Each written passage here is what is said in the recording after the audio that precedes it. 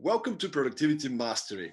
Stoy here, a productivity and performance coach on a mission to help businesses and people get the most out of their time. On this podcast, I'll bring you exceptional performers and together unlock what it takes to perform at your highest level. Thanks for tuning in and enjoy this episode. I'm here with Corey Morris, a good friend of mine. I would say an exceptional performer, a person who is very interested in professional development, but also in personal growth. And we've been having a lot of really interesting and deep conversations during the time I was living in Aarhus, Denmark, an American guy based there. But I will leave actually Corey to you to give us a little bit more about the story. Who's Corey Morris? And, what's your background? What brought you to where you are today? Yeah. First of all, thanks for having me on. So hello everyone. My name is Corey Morris. Where do I start? So I'll give you a little bit of professional info. I'm the chief marketing officer for Unity Studios. We do a lot of stuff within the extended reality field, which is everything within virtual, augmented, and mixed reality. We can dig into that a little bit later. As you mentioned, I'm an American living in Denmark, and I'm about to. What do we have today? We have the 25th. On the 6th of March, I will be celebrating my 20-year anniversary living in Denmark. It's pretty crazy.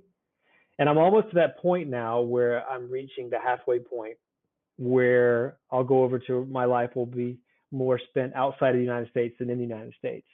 So I'm born and raised in a small town in Mississippi called Soso, S-O-S-O.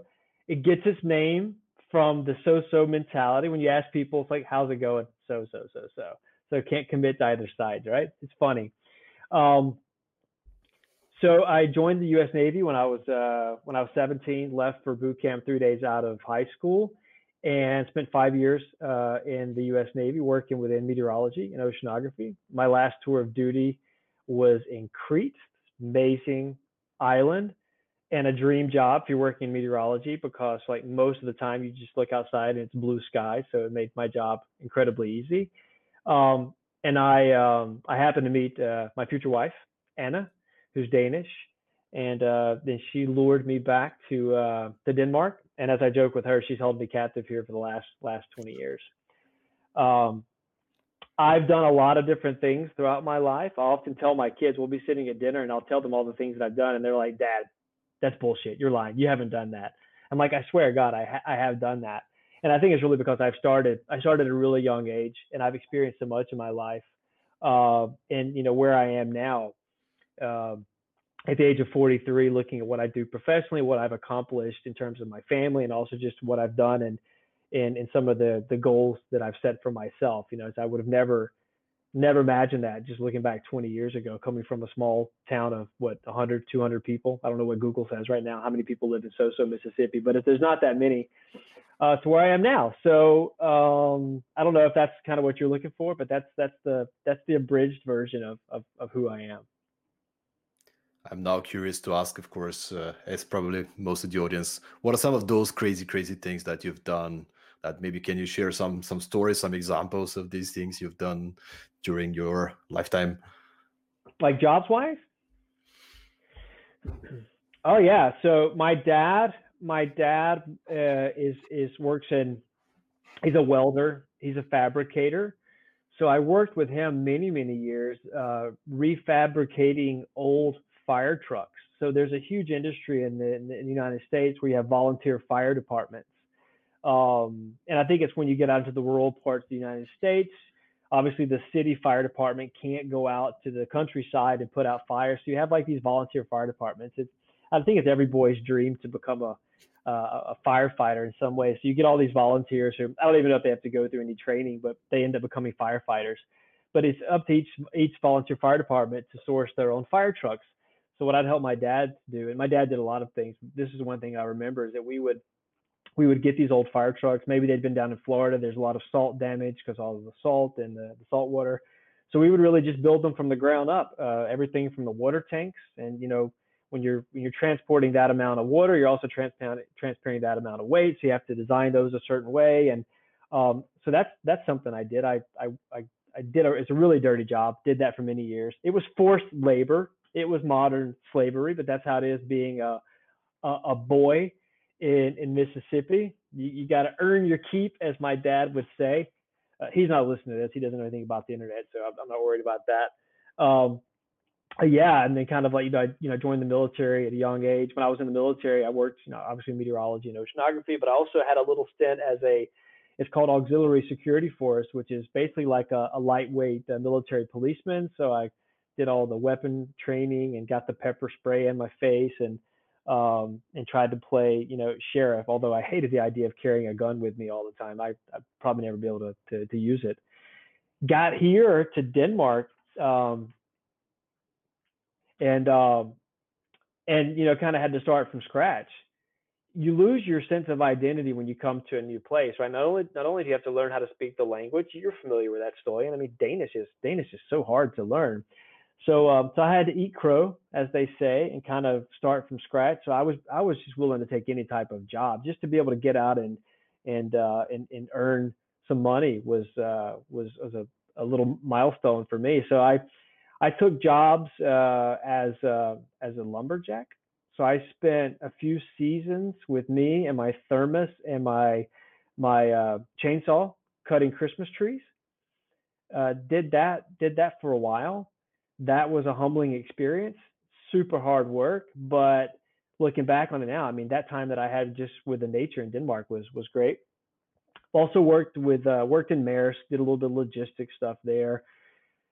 I'll fast forward a little bit. I spent 11 years working for a business school where I helped co-found and lead what today is actually I would say the largest alumni association in all of Northern Europe. So that was really cool. And then ended up getting headhunted by some of the alumni from the business school to join a startup called Guest.com.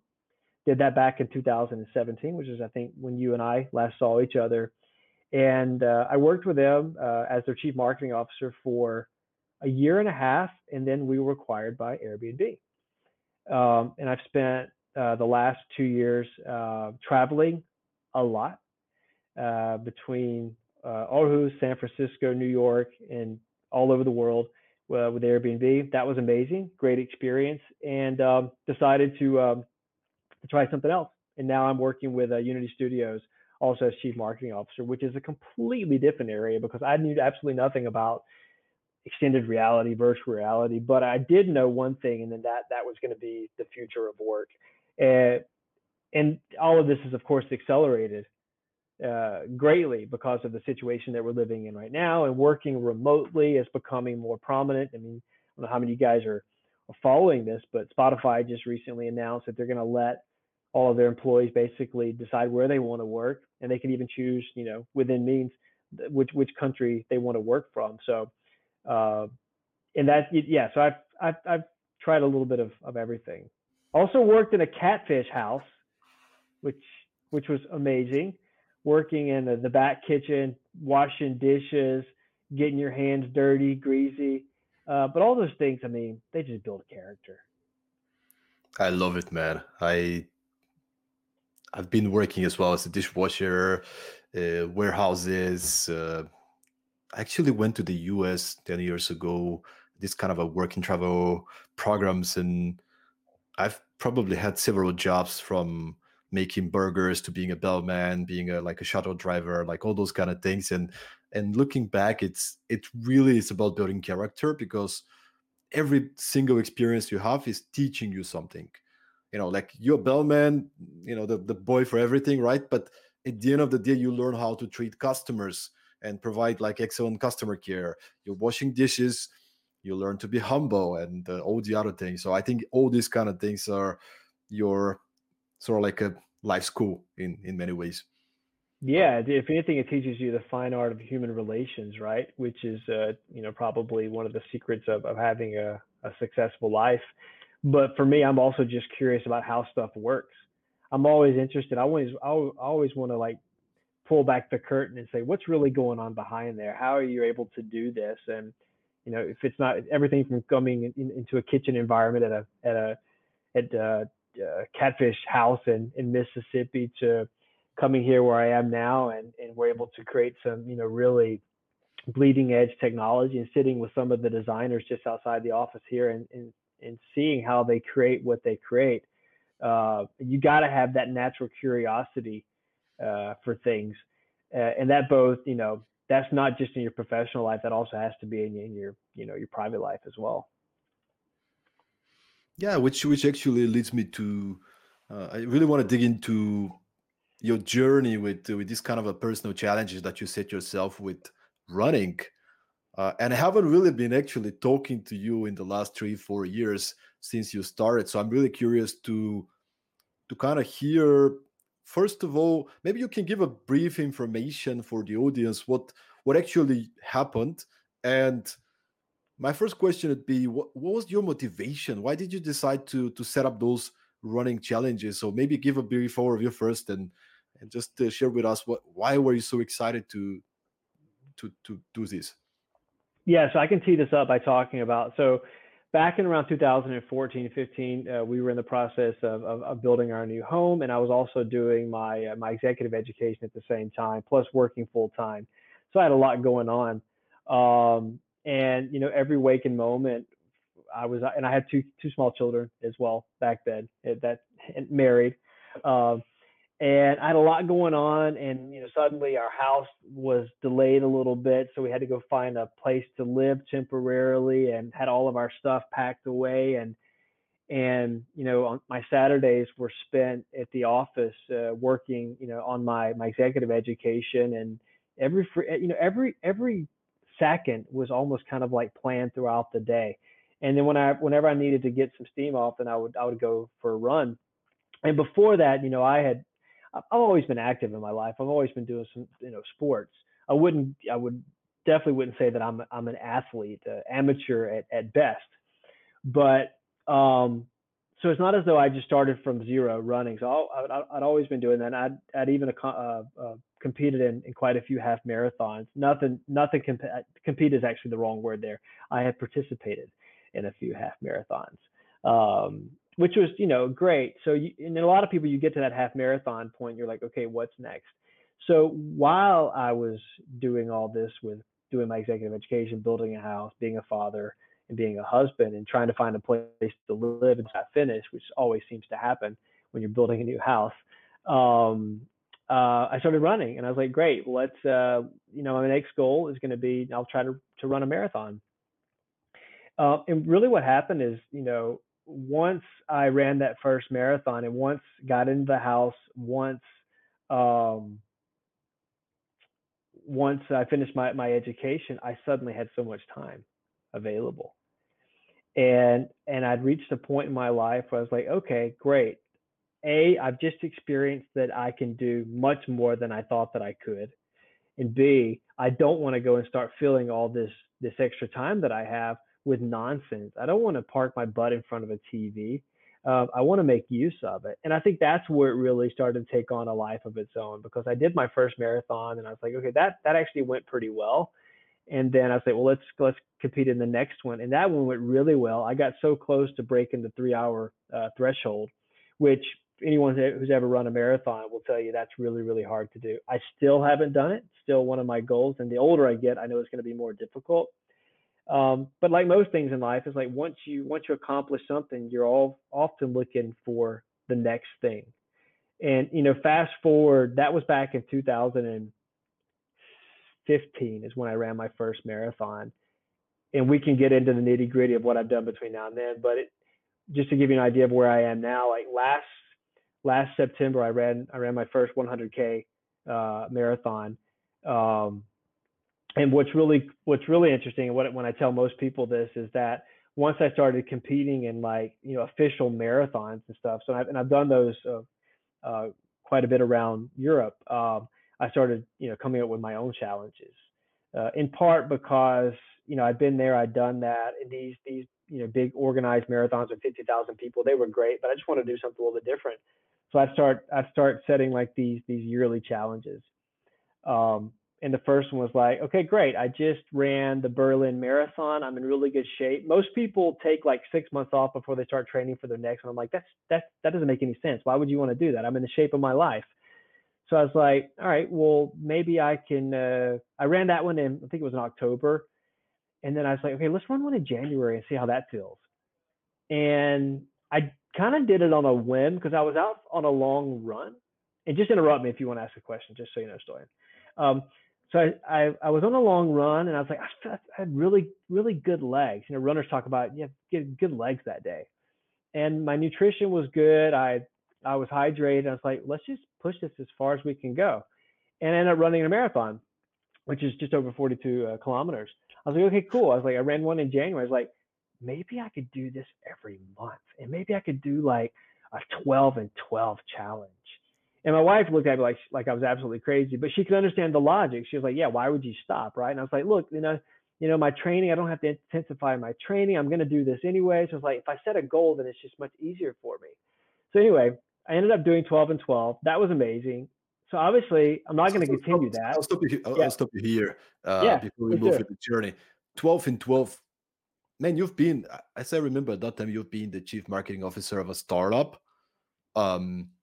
And then you have wife, you have kids, you have other personal things. How do you actually prepare and keep this shape going? And like, I mean, obviously some months would be more busy than others. So like, could you maybe talk a little bit about that? You know, a lot of people have goals and dreams, and then life happens, right?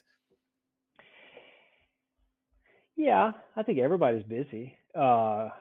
Everybody, claims to be busy, but I think it's really just about how you prioritize your time. And I tell people this, and often to the annoyance of many people, is that everybody has 24 hours in a day, right? It's all about how you organize and prioritize every second, every minute. I think it comes down to knowing your body really well, obviously from a physical standpoint. Also, I think it really comes down to understanding how training works. Also think that you have to start looking at your nutrition, because obviously the food that you put in your body, you're fueling your vehicle if you look at your body as a vehicle. And then you have to make some really tough life choices, am I going to go out and drink with my friends, or am I going to get ready for that long run tomorrow? To me, I mean, I wouldn't, I guess I am a pretty goal oriented person, all things considered, but it's not as though I don't go around and say I'm a very goal oriented person. I think for me, it was just about setting a goal and just having the tenacity. My wife would maybe call it the stubbornness to really pursue that goal and to go all in. I think I've realized as I've grown older that if you're going to do anything, do it 100%. And I always tell my kids, I was like, if it was easy, everybody would do it, right? I started by doing like a lot of people do, and share it on social media at the beginning of the year. This is going to be my goal this year, and then providing updates. But since then, I don't even do that. I mean, most of the goals that I do right now, I just share between my closest friends and family, and I don't even put them out on Facebook. I'm kind of beyond that now. But I've they're my own goals, right? And I may participate in an official marathon, maybe run together with a friend, maybe just to be his pace setter or her pace setter. But I don't know, man. It's like most of these things, they just kind of take on a life of their own. And I'm always like, okay, what's the next thing? What's the next thing? So I did 12 and 12, and then I did 52 and 52. So I did 52 half marathons in 52 weeks.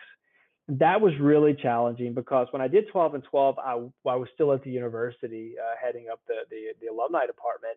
But when I did the 52 and 52, that was when I joined the startup, and that was hard because I was traveling all around the world. So, and I'd have to get in my training, and I had to do a half marathon every week, no matter where I was. So, traveling to Australia, opening up a market there, I had to go and find a path, and that requires research. It requires planning, and I think it just requires an enormous amount of dedication. And those things kind of bleed into your personal life and your professional life. And I have a hard time. Untangling this whole work-life balance, because at the end of the day, it's just life, man. It's all life, man. Like work-life balance. It's like, no, there is professional and personal life, obviously, but again, it's you're in charge. You're one has to set the rules and so on. And Yeah, and I think this pandemic is also kind of revealing a lot about this, because now you have to stay home. Many people, like, yeah, yeah. some people can go to the office, but many people have to stay home, and it's very difficult to separate when should I stop working, right? It's hard. It's Um, so hard. so, but like what I'm interested actually is, something you haven't mentioned is, okay, you started these challenges like 12 and 12, 52 and 52. How did you prepare? Like, did you have to, to run during the week a number of times, like to keep in shape, and like, and was that a challenge? Like, what did you have to let go of to be able to be on track with your shape? So I don't watch a lot of TV, which was, that there's time I can use on training there. Obviously, had to start looking at my body a little bit. I switched my diet. Started reading Tim Ferriss.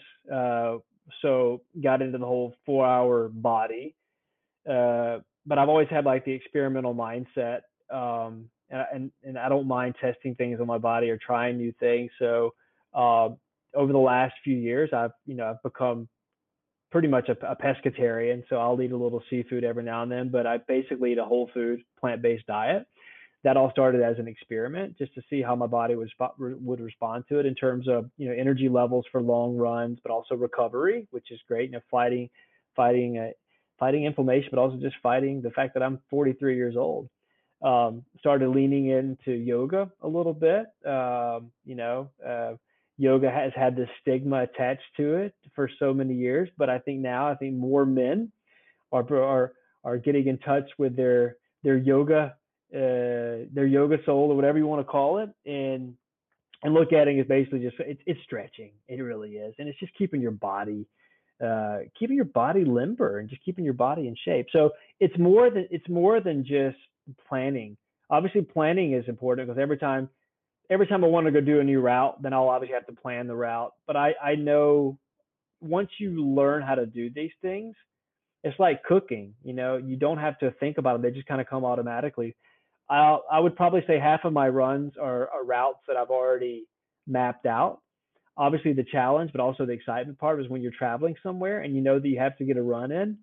That's pretty awesome because that gives you a chance to come out and explore that area in a completely different way than you would if you were driving or just walking. That's, when I've just a few years ago, when I'm in like 5 cities within 2 weeks, that I have to explore that city a completely different way. And most of the times I'd have to do it early in the morning before the day would start. So being in Paris at 6 o'clock in the morning, running, next to the Louvre and running next to the river there, the Seine, by myself in Paris, 6 o'clock in the morning, or in London, running next to the London Eye, going up to Bin Bin, when I got the city to myself.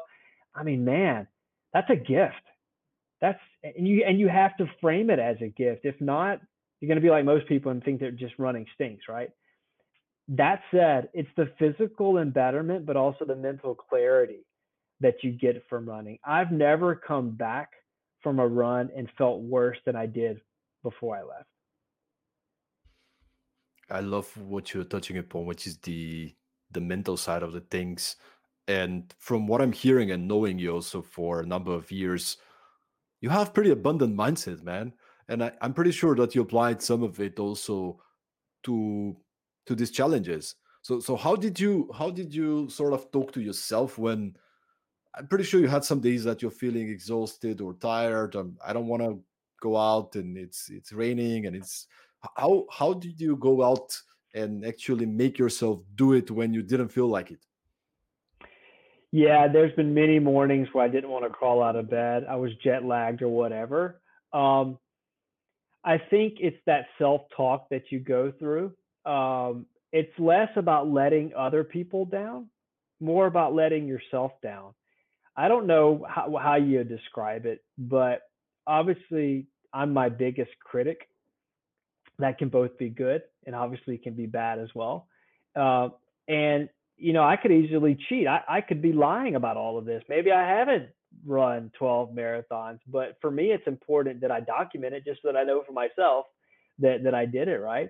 So I guess it's just all about knowing yourself and knowing that if you don't do it, you're going to regret it. And you're not beholden to anyone other than yourself. I mean, even though I'm a husband or that I'm a parent, at the end of the day, there's that ego that still, kind of drives a lot of our thoughts.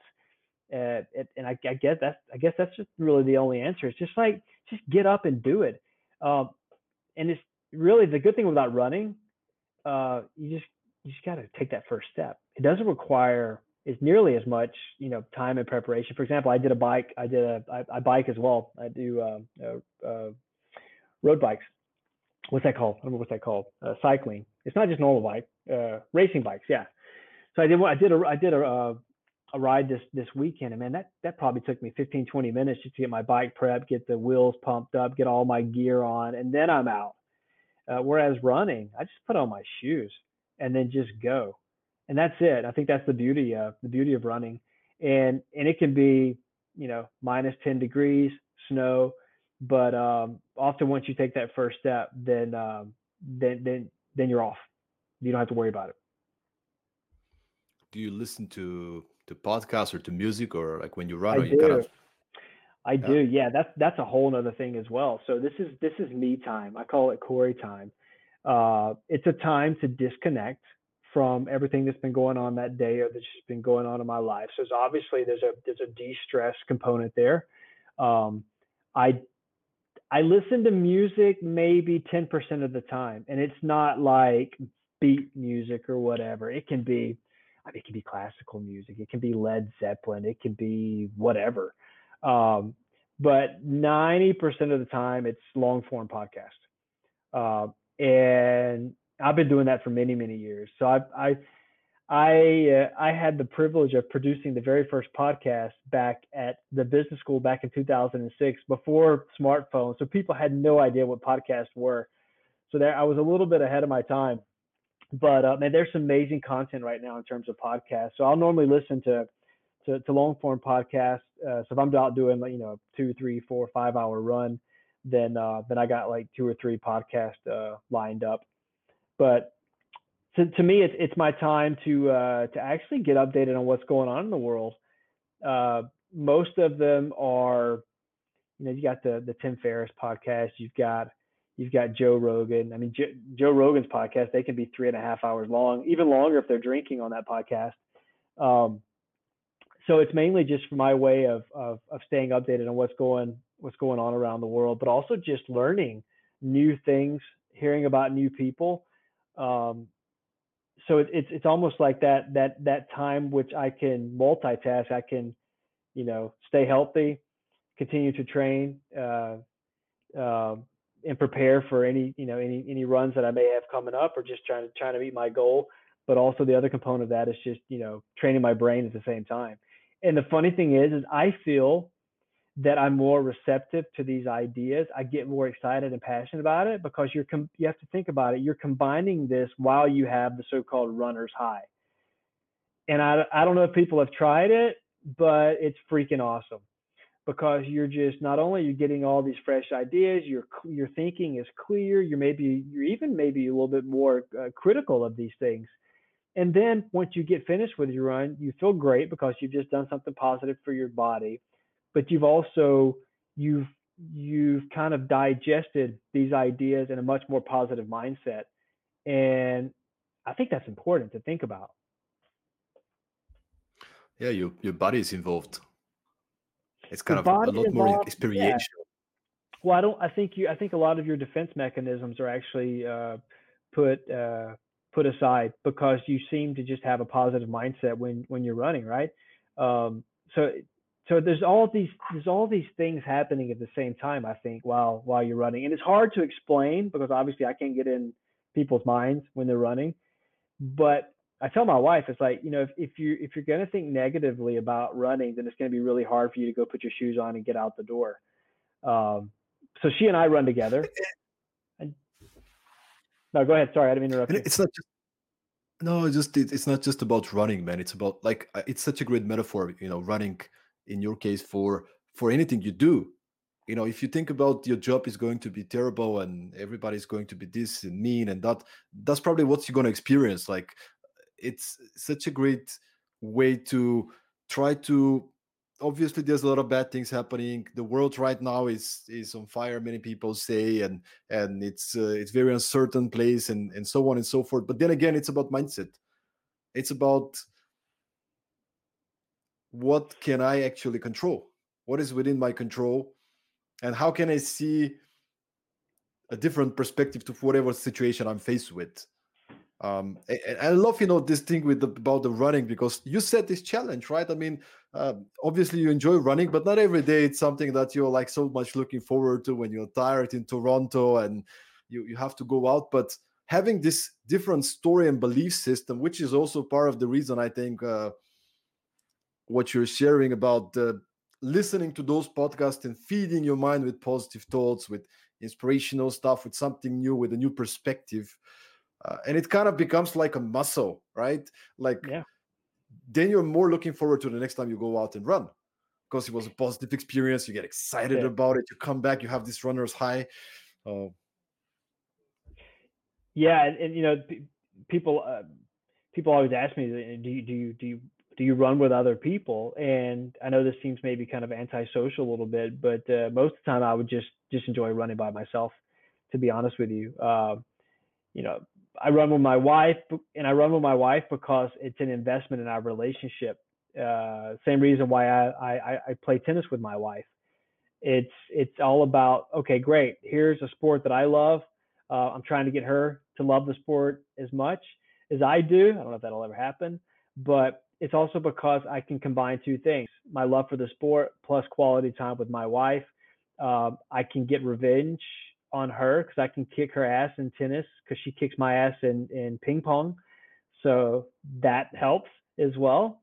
But I think it's all about, you know, I don't think I go around and strategize about stuff, but I often try to figure out how can I kill more birds with one stone. It's like, how can I get more value out of doing the particular exercise? And I have a friend right now. I'm not going to mention his name, but I have a friend right now who I'm running with, and I mean, sure, I could go out and run 3 or 4 times the distance, but I do it right now because it's time for me to both get my physical exercise in, contribute to my weekly goals right now, but also spend quality time with that person. So, but it's I think, again, like you said, it's all about your general outlook. And I think you hit the nail on the head when you said it's also about your belief system. I've seen my belief system grow as well. It's changed over the years. Thank God. I mean, right? Our belief systems should change the older and the wiser we get. But I feel like I'm in a really good place right now. We have a comment, actually a number of comments. I'm going to read them. Alona is joining us saying, great to hear, a shout for the yoga. And There you then go. she says, Corey, thank you for sharing. I think she means the personal story, the journey you went through. And then we have a question coming from Anya. So she says, love it. Just get up and move. Don't overcomplicate. And then the question is, what in your opinion keeps us from starting, even when we wish we were more active? What's your take on it and advice to get over it, get out of our own way? Great question. I'm not going to try to pronounce her name. I would butcher it. So how do you pronounce it? It's Anya. Anya. Okay, great. Awesome. Thanks for the question, Anya. So what, in my opinion, keeps us from starting? Keeps us from starting. I don't know. I really think it's an individual thing. I think, like most people, maybe there's this fear of failure. But I often think that once you take that first step and you realize it's not as challenging or it's not as hard as you think it is, then you start building that muscle, and then it becomes much easier. I mean, just to use an example, I think a lot of people don't go to the gym because they are afraid of looking stupid, that they don't know where to start, they don't know what to do, they don't know how to operate the machines, and there's this fear of being judged. That could be one thing. Um, that's also why I think, running is easy, because you can do it by yourself. You don't even really need a pair of expensive shoes. I mean, some people are even running barefooted. Um, but it could be something. It could be something that's it's on the inside. Obviously, it could be something else. But um, I don't know. Yeah, I I see. I mean, for me, many times I think definitely it's about this first step.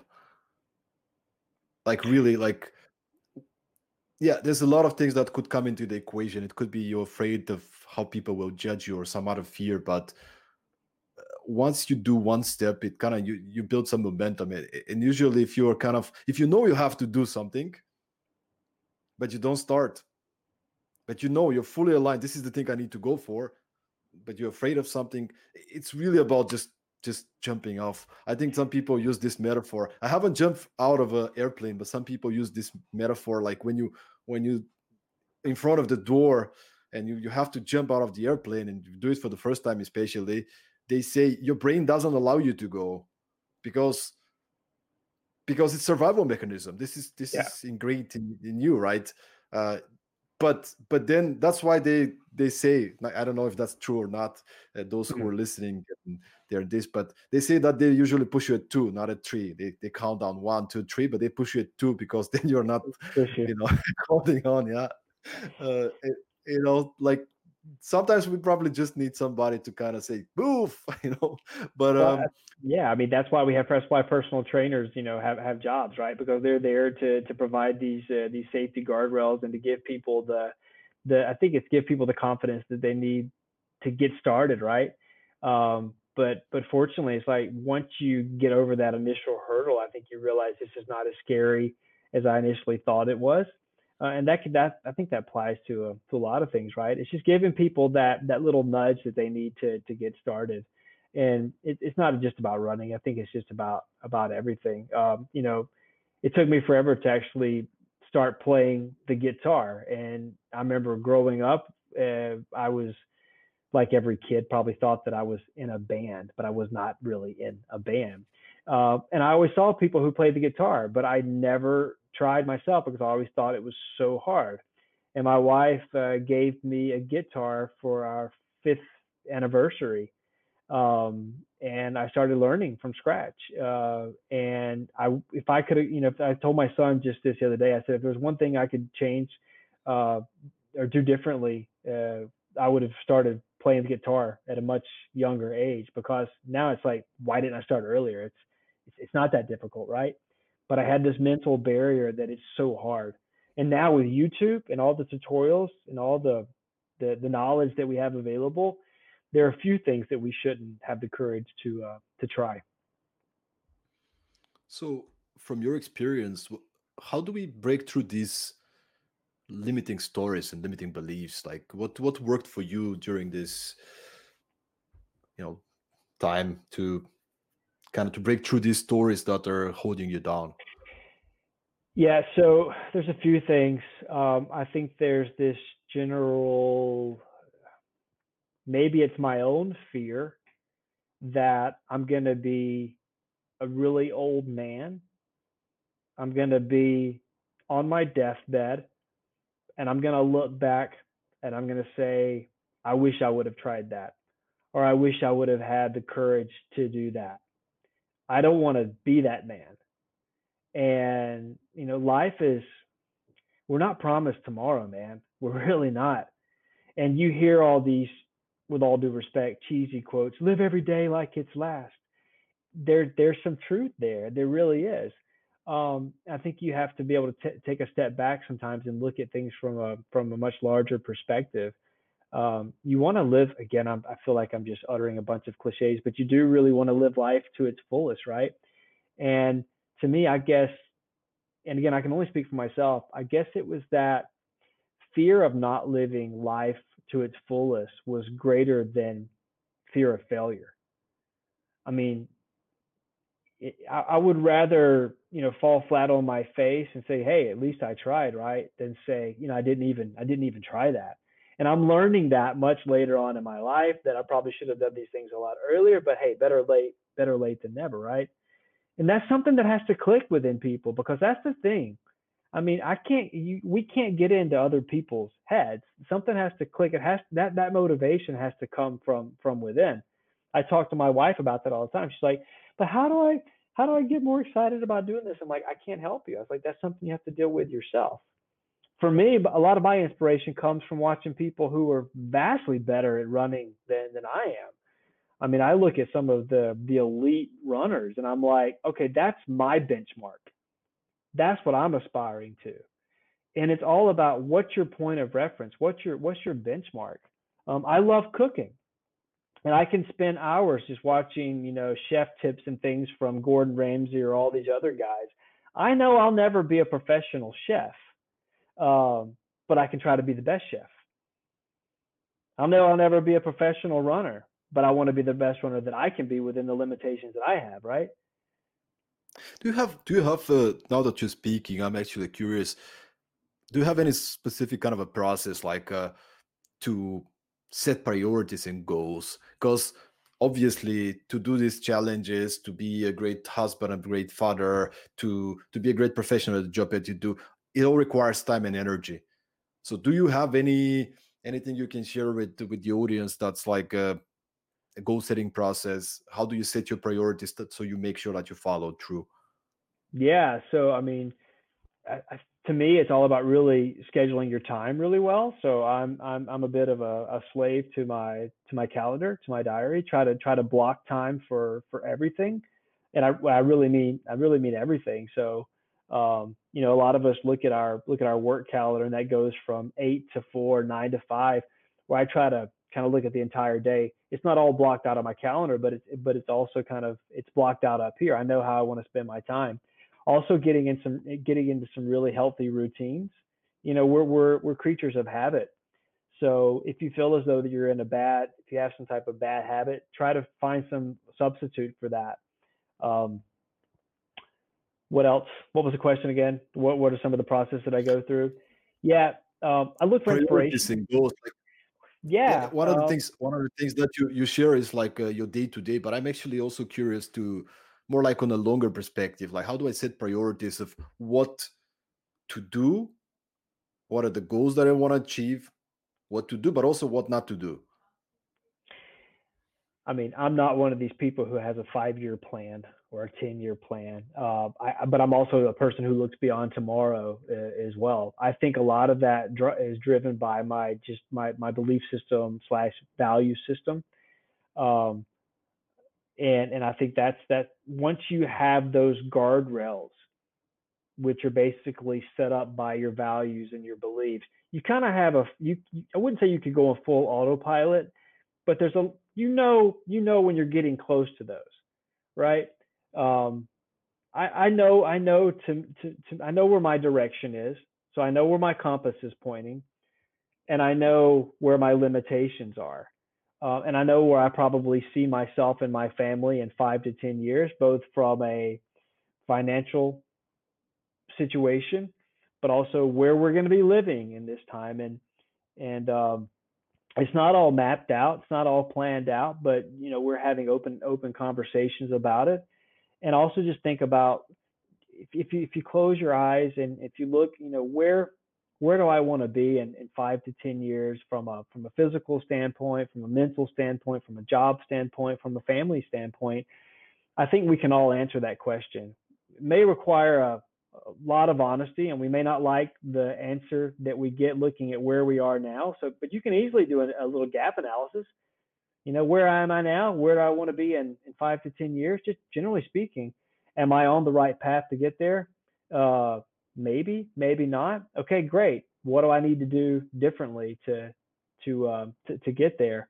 I know that sounds incredibly easy, and I'm not trying to gloss things over, because it can be incredibly hard. But I think all of us can honestly look within ourselves and admit when we're doing things probably that aren't going to benefit us or put us on the right path. Yeah, I love it, man. It's really about creating clarity, and a lot of times that clarity cannot come from the logical side of the brain. So, like you mentioned, closing your eyes and doing some visualization, maybe going and having a walk in the nature, and then coming down and kind of really being honest with yourself. Where do I want to be if I have no fear, right? If there's no limitations, obviously afterwards you also put the limitations in place. But as you know, I used to be a movie producer, video producer, right? Yeah, yeah, yeah. I remember And that. One of the many when you sides of Stoyan.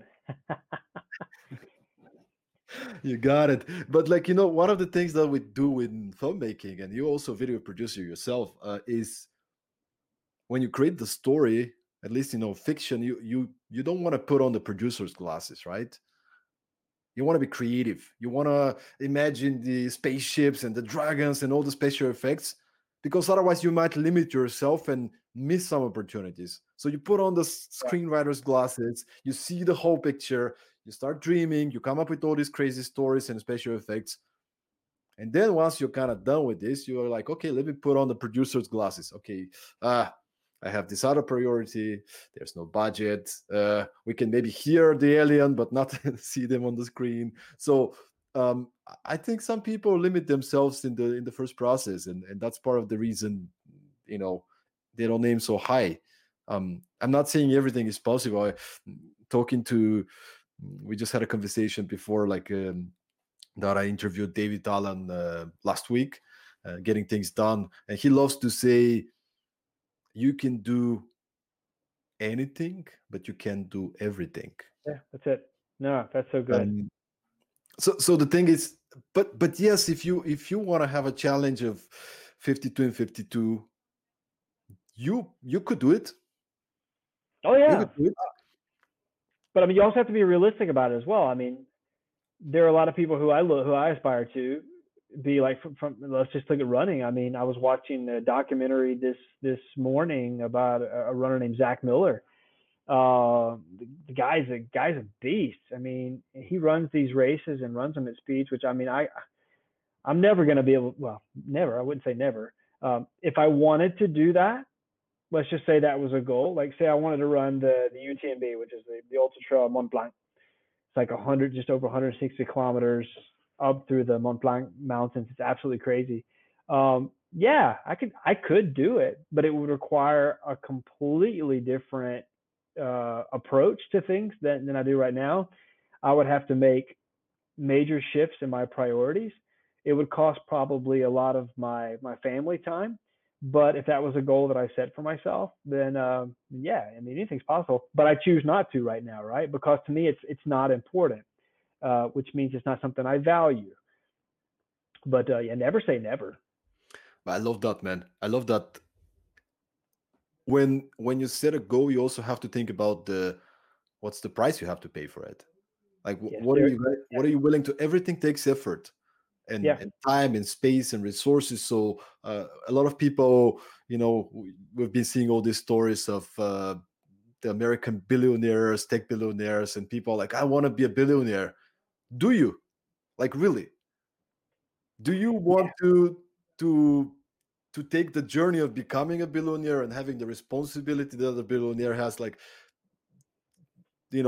having all the the things that you have to say no to be able to be in such a place? Like, do you really? And if you do, and some people do, go ahead. yeah, yeah. I think everybody sees the the gold at the end of the rainbow. They see the gains. They don't necessarily see or want to see the pains that are required to get to the gains. Pretty sure you interviewed everybody from uh, Jeff Bezos to to Bill Gates or anyone who's at that level, and they'll probably share a few life lessons that most people don't want to have to go through. No, but I mean we're all very different, and that's why we're not all billionaires, and we all it's all about how you want to live your life. Uh, and you can live it however you really want to, right? But it's going to require tough choices and probably choices that well, again, yeah, they're going to be tough choices and choices that we're probably not going to like. And I think it's a lot more complex than probably what I'm gonna say, but it's really about trying to take control in terms of being intentional. At least it might not turn out the way you want it to be, but I kind of tend to believe it's better if I have intention where I'm going. I might still be open for the opportunities, but instead of being reactive to whatever life throws me at.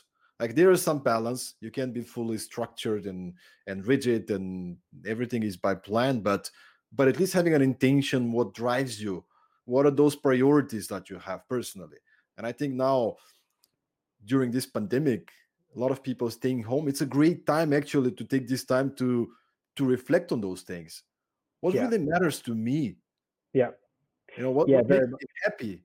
Not just like what is the goal I want to achieve, the next milestone, but what really makes me happy. Yeah, I mean the thing, and this is really teaching us all a lesson. I think to a certain extent, I know that this is a lot of people have lost their lives, and that's absolutely horrible. But if you try to find the silver lining in all this, it's kind of helped us reconnect with what's important in life.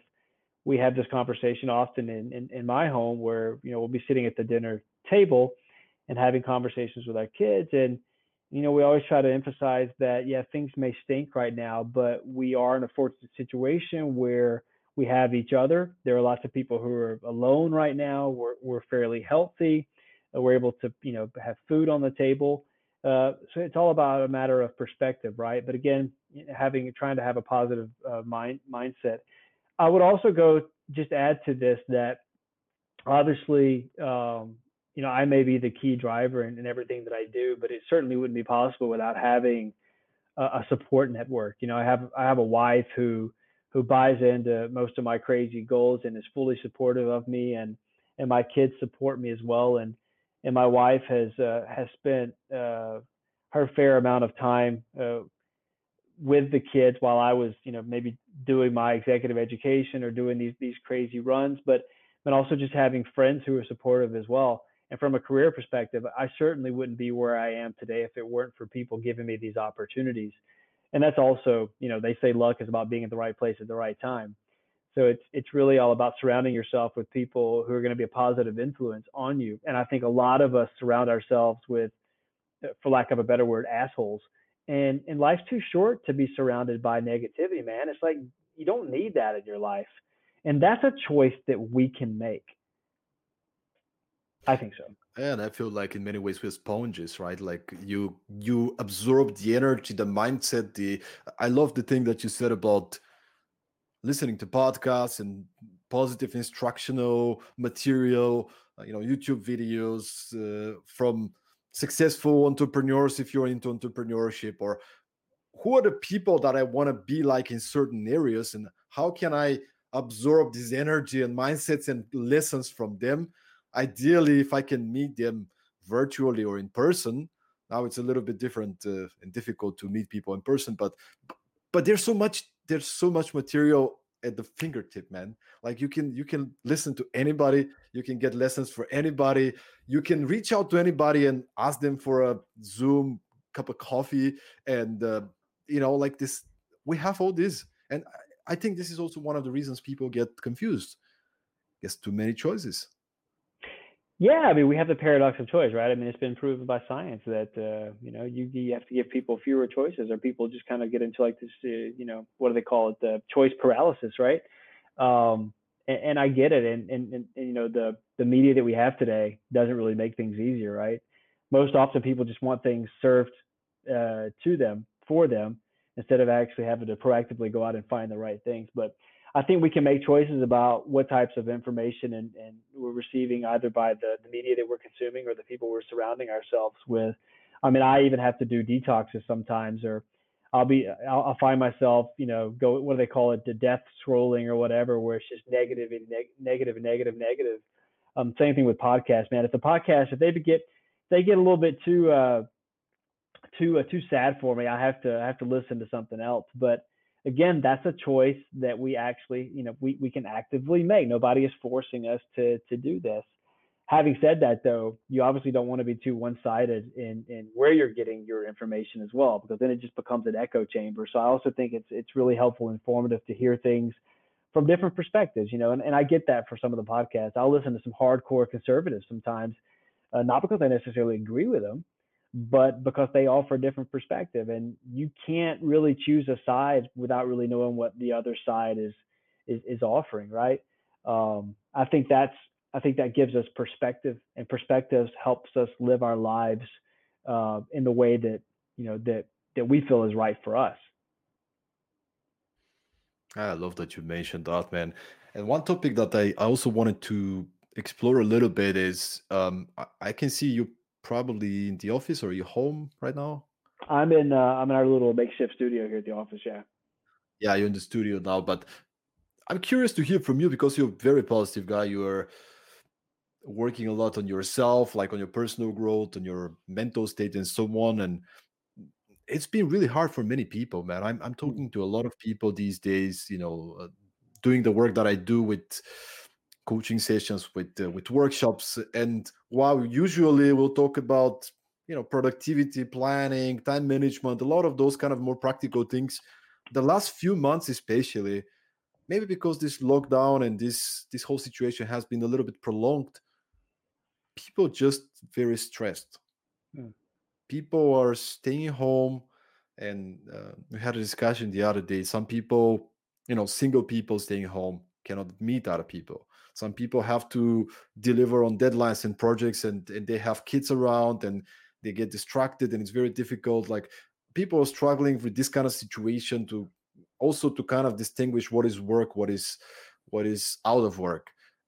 When does this work actually have to finish? Like, it's 9 in the evening and you realize you're still working, and so on.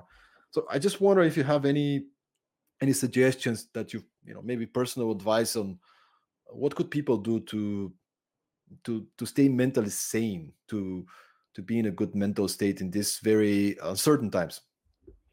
Yeah, so I think this is just more descriptive than it is prescriptive, because I think it depends on the environment, the context, and I sympathize with people who have small kids at home. My kids are a little bit older, and they're kind of they're independent when it comes to homeschooling, because they've been home for school for some months now, but they kind of do their own thing. So what I do is I schedule time. You have to schedule breaks, or else you end up working longer than you would if you were actually in the office. You have to schedule breaks where you can just get away from it, go do something else. We often, try, my wife and I, she's also working from home. We try to get outside, something just by getting some fresh air in your face, seeing a tree, I don't know, something, seeing a bird. That just seems to give you that mental pause that you need. Obviously, I exercise 7 days a week. Everything from doing yoga. I do a little strength training program, which doesn't require anything other than just body weight, and that seems to put me in a better place. But that's something that I do. I would recommend that for people. Also trying to schedule time, even though it has to be maybe virtually, just time with friends and family. It's not as though I do this a lot, but we'll have like a little virtual Friday bar thing where we'll connect with friends and just share stories and updates with a glass of wine. It's not nearly as good meeting face to face. The other thing is treat yourself. E-commerce will thank you. That's booming right now. Buy yourself something really nice. Fortunately, we can still buy food. Splurge on some good food. If there's a nice wine that you've been wanting, I know Heine and them from Vivino are enjoying life right now. Their business is absolutely booming because people are drinking more. But yeah, I mean, times like this, you got to dig deep. You got to hang in there, and you can't be. Don't hesitate to try to find the small joys in life. But when it comes to work, though, you need to probably have a little bit more proactive approach to how you schedule your day, or else you're just constantly on and off with work. So try to have some of those same boundaries that you have even when you're physically in the office, if that's possible. I mean, because I know that's one of the dangers of working remotely. I've been doing that for years when I was with Airbnb. I mean, my team was in San Francisco, so my work day didn't really start until 5 o'clock in the evening here. or the afternoon here. So it's like that can be really hard. But then you have to set boundaries. And I managed to make ends meet doing that. But you have to be clear in your communication with others. It's like, when am I on? When am I off? And that could be hard for some people because they maybe see it as a weakness. I can't tell my boss that I'm not available. Sure you can. I mean, look, most of us aren't saving babies in our jobs. Let's be honest.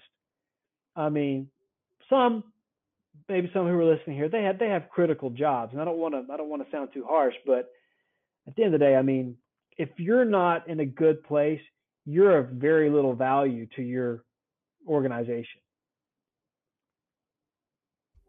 Amen. Well said, man. And one thing I just add, because you touch upon so many great things, is don't be afraid to reach out.